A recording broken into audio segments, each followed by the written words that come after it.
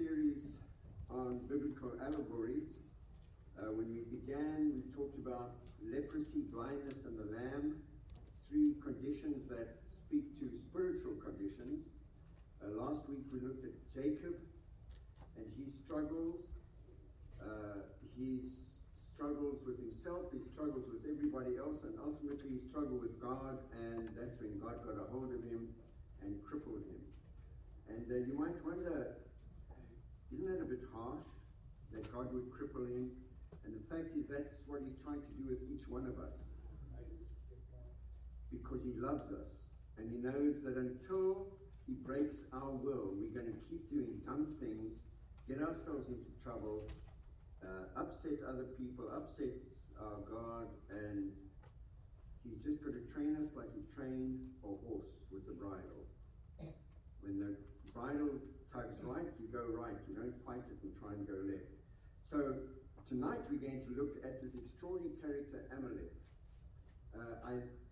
He's one of my favorite characters in the Bible because the story of Amalek is so intense and so rich. It's incredible from Genesis to Revelation. Actually not quite that far. There are just references to Amalek, and they speak to this war between our flesh and spirit. So we're going to begin by reading Romans chapter 7, verse 18, and then 5 to 8, and verse 13. And then we'll pray and get into it. I know that in me, that is in my flesh, dwelleth no good thing. That's an important statement. That's the Apostle Paul speaking the truth. In me dwelleth no good thing. And you know, the problem is nobody in here believes that. There's got to be something good in me. I mean, I'm actually quite a nice person. I mean, my kids love me. And the problem is we're rotten to the core. Yeah, right. And if we depend on ourselves, we're going to keep messing up. In me, listen, if it's good enough for Paul to say it, it's good enough for me. In my flesh, says Paul, there's no good thing. Amen, brother. I believe, even though I think I'm quite a good guy, I'm going to believe Paul. He seems to know what he's talking about. They that are after the flesh to mind the things of the flesh, but they that are after the spirit, the things of the spirit. There you've got another very good definition. If you are a fleshly person, if you're living in your old nature, that's what the flesh means. You're going to do things that your old nature likes to do. If you are led by the Spirit, you're going to do things that please God. For to be carnally minded, that word carnal is another word for your old nature. To be carnally minded is death, but to be spiritually minded is life and peace. Because the carnal mind is enmity against God, for it is not subject to the law of God, neither indeed can be. You should underline that in your Bible. There's nothing about your old nature that can please God, and it will not submit to God. Sometimes it makes a good show of submission, but does not want to submit to God. So then, they that are in the flesh cannot please God. If you live after the flesh, ye shall die. You will die spiritually. You might even die physically. But if you through the Spirit to mortify the deeds of your body, ye shall live. If you control your old nature with the help of the Holy Spirit, you can't do it on your own. But with the help of the Holy Spirit, as God takes more and more control of your life, it becomes easier and easier to walk in a way that pleases Him consistently. This is just something you learn as a Christian. But that learning begins with understanding, in me dwelleth no good thing, and I believe it. And because of that conflict, there is an unending war between our flesh and spirit. Let's pray, and then we'll see how this unfolds. Father, thank you so much for this opportunity once again to come together in the midweek. Thank you for this amazing word that you've given us, Lord. It's so rich, it's so full. There's so much in it that as we begin to understand how it all hangs together, it's just awe-inspiring. We truly do serve an amazing God.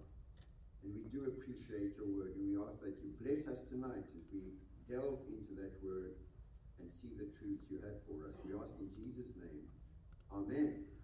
Romans 8:1. There is therefore now no condemnation to them which are in Christ Jesus, who walk not after the flesh, but after the Spirit. You want to please Jesus? Don't do dumb carnal things. Don't live in your old nature. And I've got a definition here. By the way, you've got very detailed notes, and I do them that way so that if you're interested in studying this further, you've got all the scriptures and you can study them yourself, and the notes are there so that you know where the scriptures fall. And if you're still confused, just call me and I'll help you. Sometimes, though, I'm confused. It gets so complicated. Definitions: flesh, our old nature, our human nature, the sinful nature that was part of us at birth. We are not born perfect, whatever this world may tell you. Everybody is good, but we're just born good. And you're a victim of your environment. It's not you that's wrong, it's because somebody treated you badly, or your environment is wrong, or you grew up in a bad neighborhood.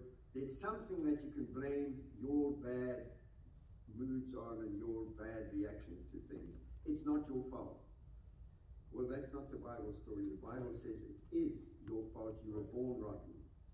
Because you're a descendant of the first Adam. Remember last week we talked about the first Adam and the last Adam. Jesus, when he died on the cross, put that old human race to death.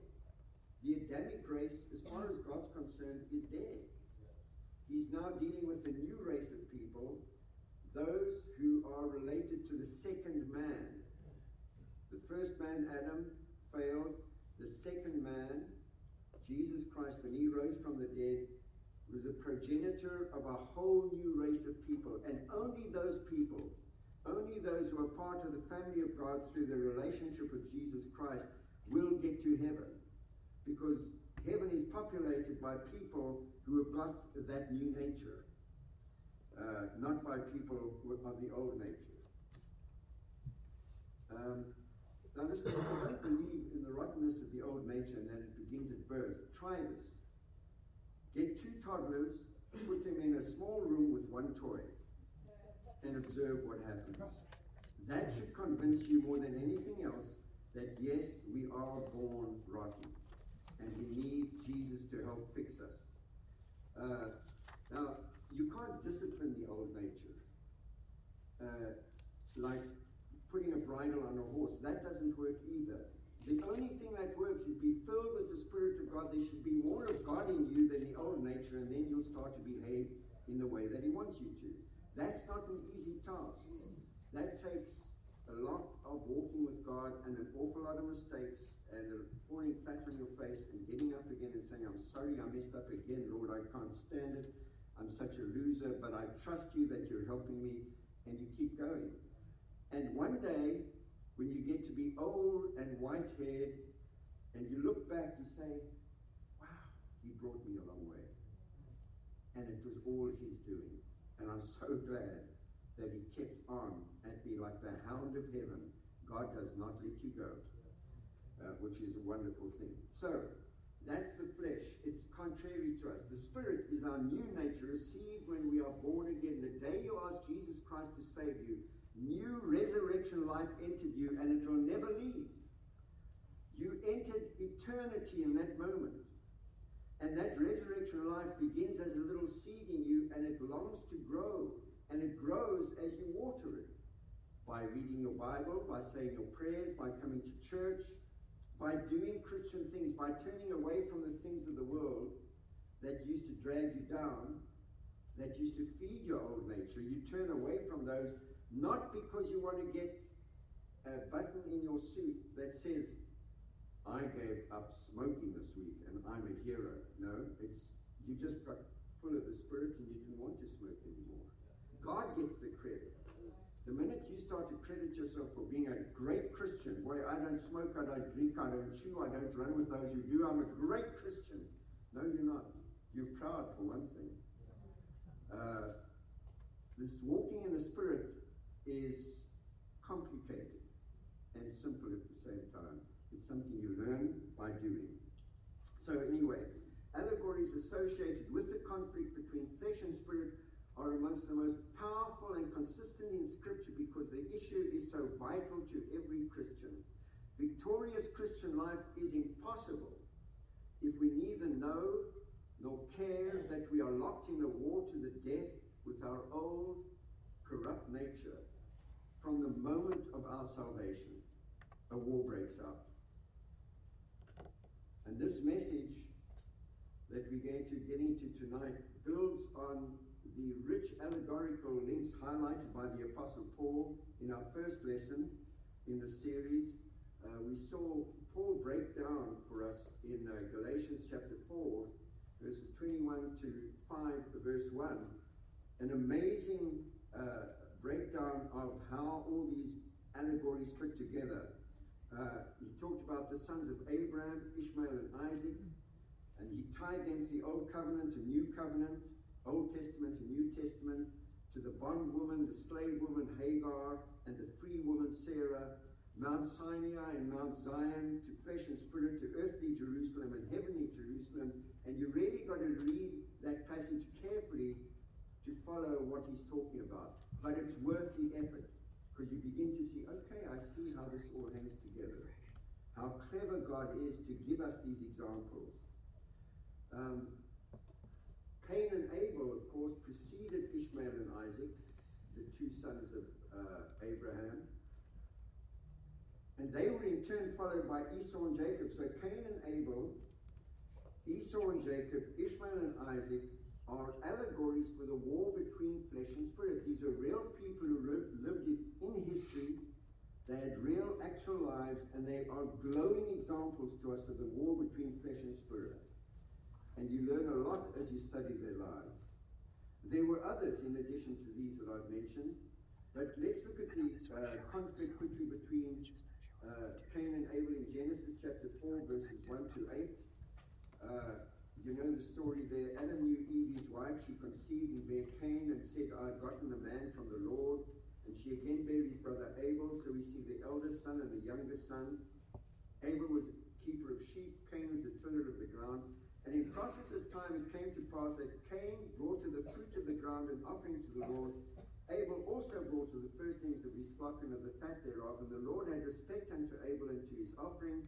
But unto Cain and to his offering he had not respect. And Cain was very wrath, and his countenance fell. And the Lord said to Cain, Why art thou wroth? Why is thy countenance fallen? If thou doest well, shalt thou not be accepted? And if thou doest not well, sin lieth at the door, and unto thee shall be his desire, and thou shalt rule over him. Sin is going to want to rule you, and Cain, I'm telling you, you've got to rule sin. And Cain talked with Abel his brother, and it came to pass when they were in the field that Cain rose up against Abel his brother and slew him. This is a fantastic, and no coincidence, it's right in the beginning of your Bible, Genesis chapter 4. We get a vivid picture here of the problem between flesh and spirit. And here the illustration is, there's a man who is merely religious, he's living in his old nature, and he wants to please God his way, by bringing a sacrifice to God that he produced. The other man wants to please God the way God tells us to please him. You want to get close to me, bring a sacrifice that died for you. And you'll know it's dead because it's spilt its blood. And that innocent little lamb is a picture of my son who one day will walk this earth and die for you. And right there in the beginning of the Bible, we see the picture. And it gets richer as we then go to Genesis chapter 21, verses 5 to 10. You can see all these little things hanging out here because there's so many scriptures we've got to look at. 21 verses 5 to 10. And we read this last week. The Lord visited Sarah as he had said, and the Lord did unto Sarah as he had spoken. Sarah conceived and bare Abraham a son in his old age at the set time of which God had spoken to him. I got the right place? 5 to 10. Oh. Yes. And Abraham called the name of his son that was born to him Isaac, whom Sarah bare unto... Where are we at? Sorry. The name that was born unto him, whom Sarah bare to him Isaac. And Abraham circumcised his son Isaac being 8 days old as God had commanded him. And Abraham was 100 years old when his son Isaac was born unto him. And Sarah said, God hath made me to laugh, so that all that hear will laugh with me. And she said, Who would have said unto Abraham that Sarah should have given children suck? For I have born him a son in his old age. That was in old-fashioned days when ladies still breastfed their children. Now it's all comes in a powder form. And the child grew and was weaned. And Abraham made a great feast the same day that Isaac was weaned. And Sarah saw the son of Hagar the Egyptian, which she had borne unto Abraham, mocking. Wherefore she said unto Abraham, cast out this bondwoman and the son, for the son of the bondwoman shall not be heir with my son, even with Isaac. And there we see another fantastic example of the difference between flesh and spirit and how it will war against you if you don't control it. There we see the one son produced by the smart thinking of Abraham and his wife. God had promised them a child. The child didn't come, so they decided to help God, and it was a disaster. They produced a son by their fleshly thinking, their fleshly actions, produced the wrong kind of boy. And he grows up to be 13 years old, and along comes the son of promise, the actual one that God said, I'll give you the son. And sure enough, he did. And immediately, the fleshly son, the first son, the wrong one, begins to mock and torment the new little boy, the new life, the spiritual life. And clever mother says, get rid of him to Abraham. Kick him out of our house. I don't want him anywhere near my son. Right there in vivid detail, you have another picture of the war between flesh and spirit and how to handle it. There's another one in the conflict between Esau and Jacob. I won't go into that. We studied that last week in Genesis 25. But we saw the constant fighting between Esau, who was the fleshly one, and Jacob, who was the picture of the spiritual one, and how Esau sold his birthright for a plate of stew. Hey, it's no big deal. It's only my inheritance. It's my birthright. It comes from God. I'm not really that keen on that. I want to go out and hunt and shoot and fish and just hang out with my dad. Jacob was hungry for that blessing. So he simply tricked his older brother into selling him his birthright. He said, yeah, I'll give you some stew if you'll sign your inheritance over to me, your birthright. And he did. So that's that story. The conflict then in the wilderness between the many who complained and the few who conquered. And Deuteronomy chapter 1, verses 27 to 36. I'm just going to try and skim through this because we're not going to finish before 9 o'clock at this rate. Verse 20, and you can leave any time you like. I'll keep going. So in that passage, Deuteronomy chapter 1 from verse 27, we see this is God's assessment of what was wrong with the Israelites while they were coming through the wilderness, and he's speaking through the mouth of Moses. And he tells them, you just kept complaining and murmuring, and I couldn't do anything with you, so finally I wrote you off. The old generation who came out of Egypt on their way to the promised land, which is a picture of the victorious Christian life. And God finally says to them, I'm done with you guys. You just keep moaning and complaining. None of you are going to make it into the victorious Christian life, if that's your attitude. And only a very few, Caleb and Joshua, of that whole generation, make it into the promised land. Why? They decided to follow God. The point of this story, apart from the fact that it highlights again the problem between flesh and spirit, is there is a very small number of people who actually master walking with God, who really do walk in the Spirit, who really do live a life that is consequential, because it's not easy. It actually takes some application of this book and your prayers and listening to preaching and fellowship with your brothers and sisters to get strong if you are going to pull this off. When you do, life is wonderful. There shouldn't be any unhappy, miserable Christians, and the reason they are when you meet them is because they just never learned to overcome their flesh by submitting to the Spirit of God in them. And we see that in the story of Deuteronomy. And then, just for good news, there's a wonderful transformation of the Apostle John. You know, he and his brother James, they were in Samaria, they were heading on the way to Jerusalem. The people in the little village were very rude to them. And John comes to Jesus and he says, let's call down fire from heaven and burn up this whole village. And Jesus said, no, we haven't come here to destroy them, we've come here to help them. And he nicknames the two brothers Boanerges, which means sons of thunder. What a name. And you know that son of thunder, the Apostle John becomes the apostle of love. Writes some of the most beautiful, beautiful words in the whole Bible. John 13 through 17, Jesus speaking directly to his followers. And his three little letters at the end of the Bible. Wonderful stuff. How did that happen? How could a son of thunder become this gentle, caring, loving man who radiated God's love wherever he went? How did that happen? It happened because God got a hold of him and John walked with him. And gradually, the old son of thunder was left in the dust and the new life took over and John was a new man.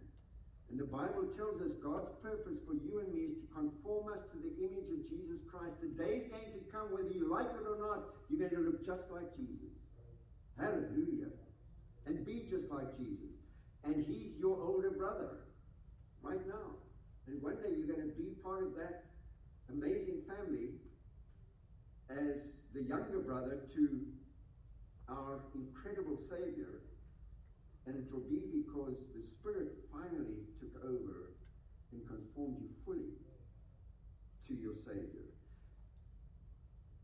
And that's going to happen in heaven, but you don't have to wait for heaven to experience that. You can experience victorious living in Christ right now. You can have a joyful Christian life right now. You can have what Jesus told his disciples, I've come to give you life. But he didn't just stop there. He said, and that more abundantly. Abundant life is our inheritance. And it's such a tragedy to see Christians eating the crumbs from the Master's table when you can have a banquet with him every day. Come and dine, he says. So, let's look at the story of Amalek. I've got 10 minutes to do 30 minutes worth of work here. Amalek was a descendant, but we won't have time to look at it all, but I implore you to study it for yourself because it's amazing when you see how detailed this is. He was a descendant of Esau. Who was Esau? He was the fleshly, the carnal one who sold his birthright for a plate of stew. He didn't care anything about the things of God. That's exactly what your old nature is like. And no surprise, Amalek is his grandson. So right there, you've identified, okay, I know what Amalek is going to be like. Let's see if that carries out through Scripture. Immediately after their salvation in Egypt, after crossing through the Red Sea, to get out of Egypt and receiving water from the rock, the spiritual rock that followed them, they were thirsty and living water gushed out to them, and they're heading to the promised land. Look at Exodus chapter 17. One of those, when I read stuff like this in the Bible, I get goosebumps because it's just so powerful, the way God puts it together. So they're on their way to promised land. Egypt's in the rearview mirror. They've drunk the living water. Verse 8, then came Amalek and fought with Israel in Rephidim. Right then, in the moment of triumph, then their flesh rises up and says, I'm going to get you, buddy. Then came Amalek and fought with them. And look at this, the lessons you get out of this. Verse 9, Moses said to Joshua, choose us out men, go out, fight with Amalek. Tomorrow I will stand on the top of the hill with the rod of God in my hand. So Joshua did as Moses had said to him and fought with Amalek. And Moses, Aaron, and Hur went up to the top of the hill. And it came to pass when Moses held up his hand that Israel prevailed. When he let down his hand, Amalek prevailed. Prayer works when you're fighting the flesh. That's what the picture is here. Right. When you pray, you're having a hard time, your flesh wants to get control of you. Pray. It helps. But Moses' hands were heavy, and they took a stone and put it under him, and he sat there on it. Aaron and Hur stayed up his hands, the one on the one side, the other on the other side. His hands were steady until the going down of the sun. And that's a fantastic picture of why you need the body of Christ. Sometimes your prayers just aren't enough. Find yourself a brother, find a sister, come to church. Every time the doors are open, drink in the life that is here. Talk to your brothers and sisters. Go to your pastor and say, I need prayer. I'm having this physical struggle, this struggle against the old flesh, and I want to be a triumphant Christian. I want to walk with God. This is where you will get the help you need. As it was here. When Moses held his hands up, the battle went well. When Moses got tired, the battle didn't go so well. So they held one on one side, one on the other. That's exactly what we do for each other. Isn't that amazing? It's right there in the Bible. All these little keys. And verse 13, Joshua discomfited Amalek and his people with the edge of the sword. And look at verse 14. And the Lord said unto Moses, write this for a memorial in a book and rehearse it in the ears of Joshua, for I will utterly put out the remembrance of Amalek from under heaven. I'm going to eradicate the flesh. The day is going to come when there's going to be nothing of the flesh on this earth. We're going to be perfect, conformed to the image of Christ, and everything is going to be wonderful. But until that day, you need to fight the good fight. Verse 15, Moses built an altar called the name of Jehovah Nissi. Anytime you want to get close to God, build an altar, worship him, praise him. For he said, because the Lord has sworn that the Lord will have war with Amalek from generation to generation. That's still applicable this very day. That promise. God is going to fight the flesh from generation to generation. He's still doing it. And he's doing it for those of us who ask for his help. Of course, if you're a Superman, you don't need God's help. So let me know how you're doing.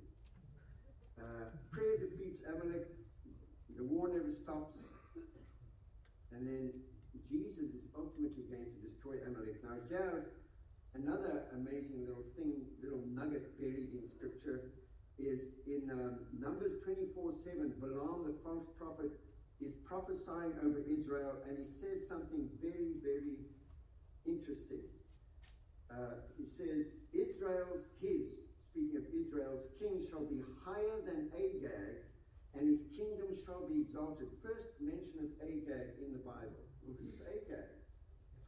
Well, we discover very soon that Agag is the royal title for all the Amalekite kings. It's like Caesar Augustus, the Roman Caesar.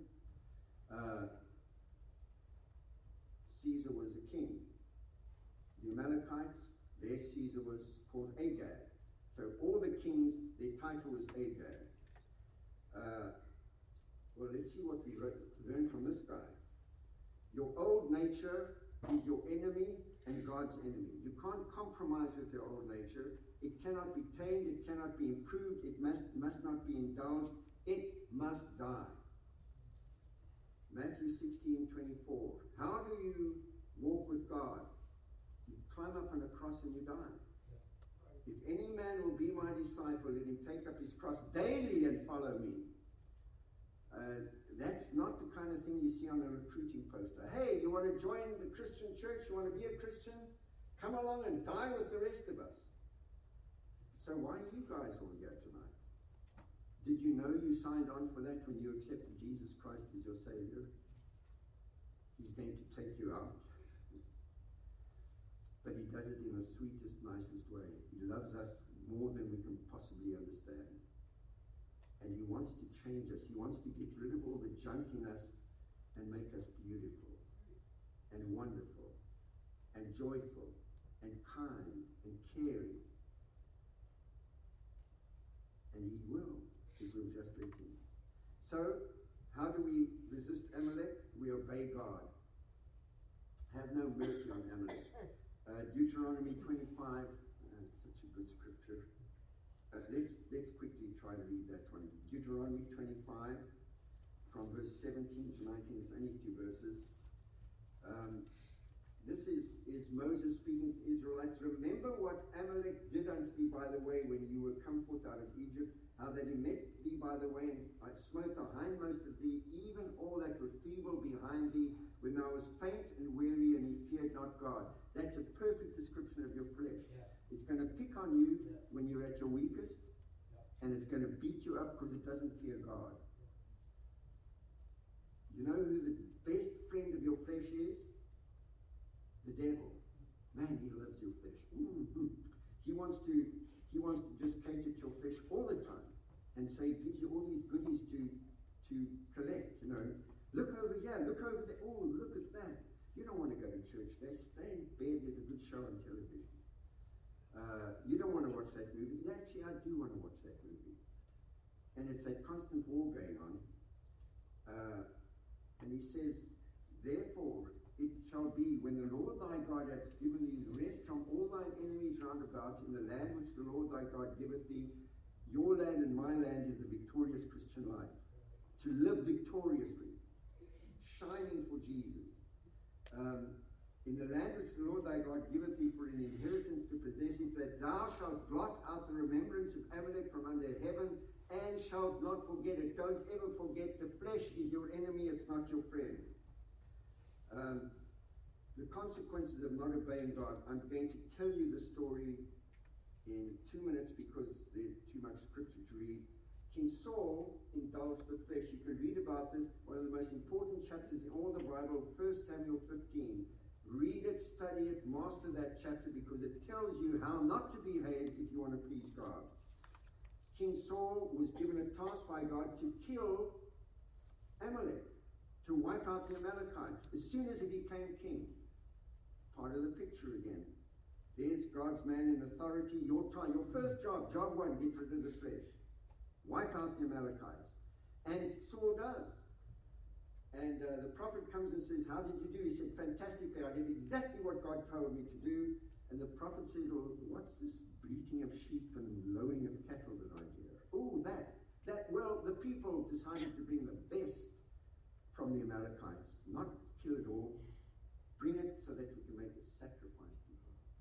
Because we're really religious and holy, and we decided, God said it was all bad, but we decided some of it was pretty good, and he'd appreciate the sacrifice.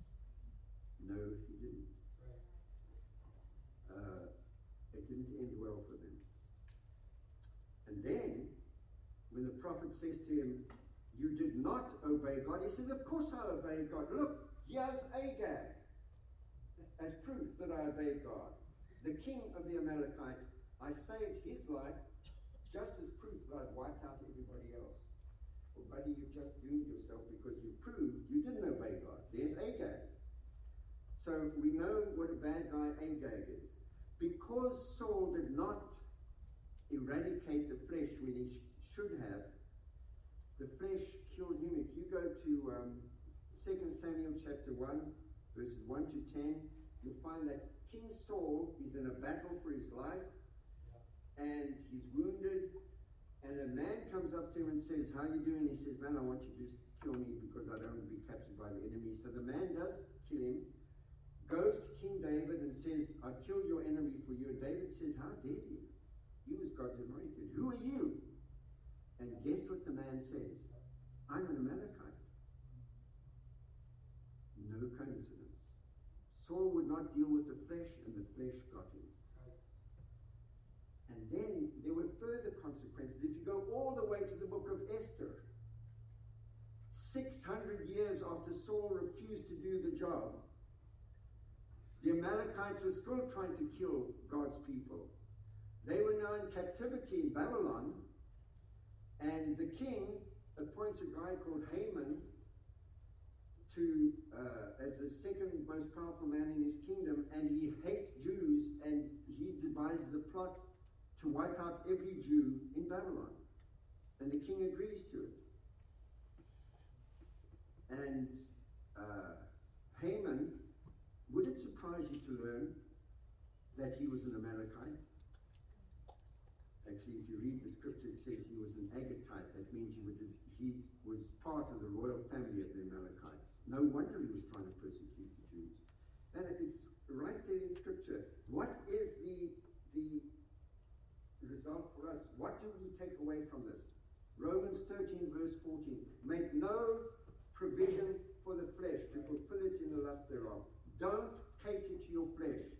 Don't be easy on yourself.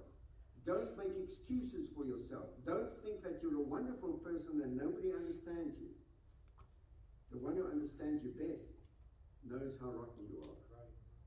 The good news is he loves you with an intensity that is impossible to imagine. Amen. And he wants only good things for you if you just let him take over your life and run it for you. You will have the most amazing life.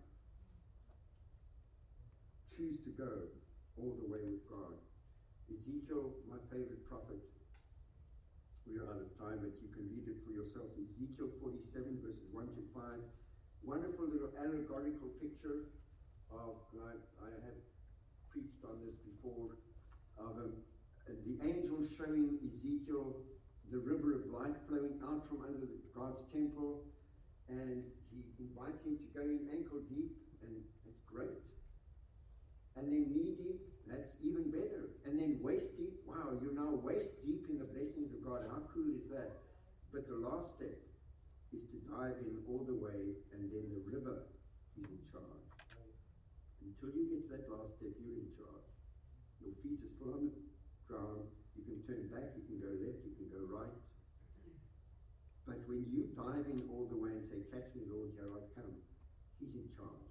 And he's going to take you where he wants to take you. For your best. There are going to be times you think, I think God has forgotten all about me. No, he hasn't. He has a plan and a purpose for you. Learn from Amalek. Take that little note sheet I gave you and go over it. Honestly, if you want to help yourself in your Christian life, master what we talked about this evening. Read these scriptures. Amen. Understand what they're telling you, and you will grow spiritually. And the next time the devil comes and tempts you, you can just say, "Don't leave me alone, I'm busy. I'm busy reading my Bible. Sorry, you don't have time for what you're trying to sell me." Let's pray. Father, thank you so much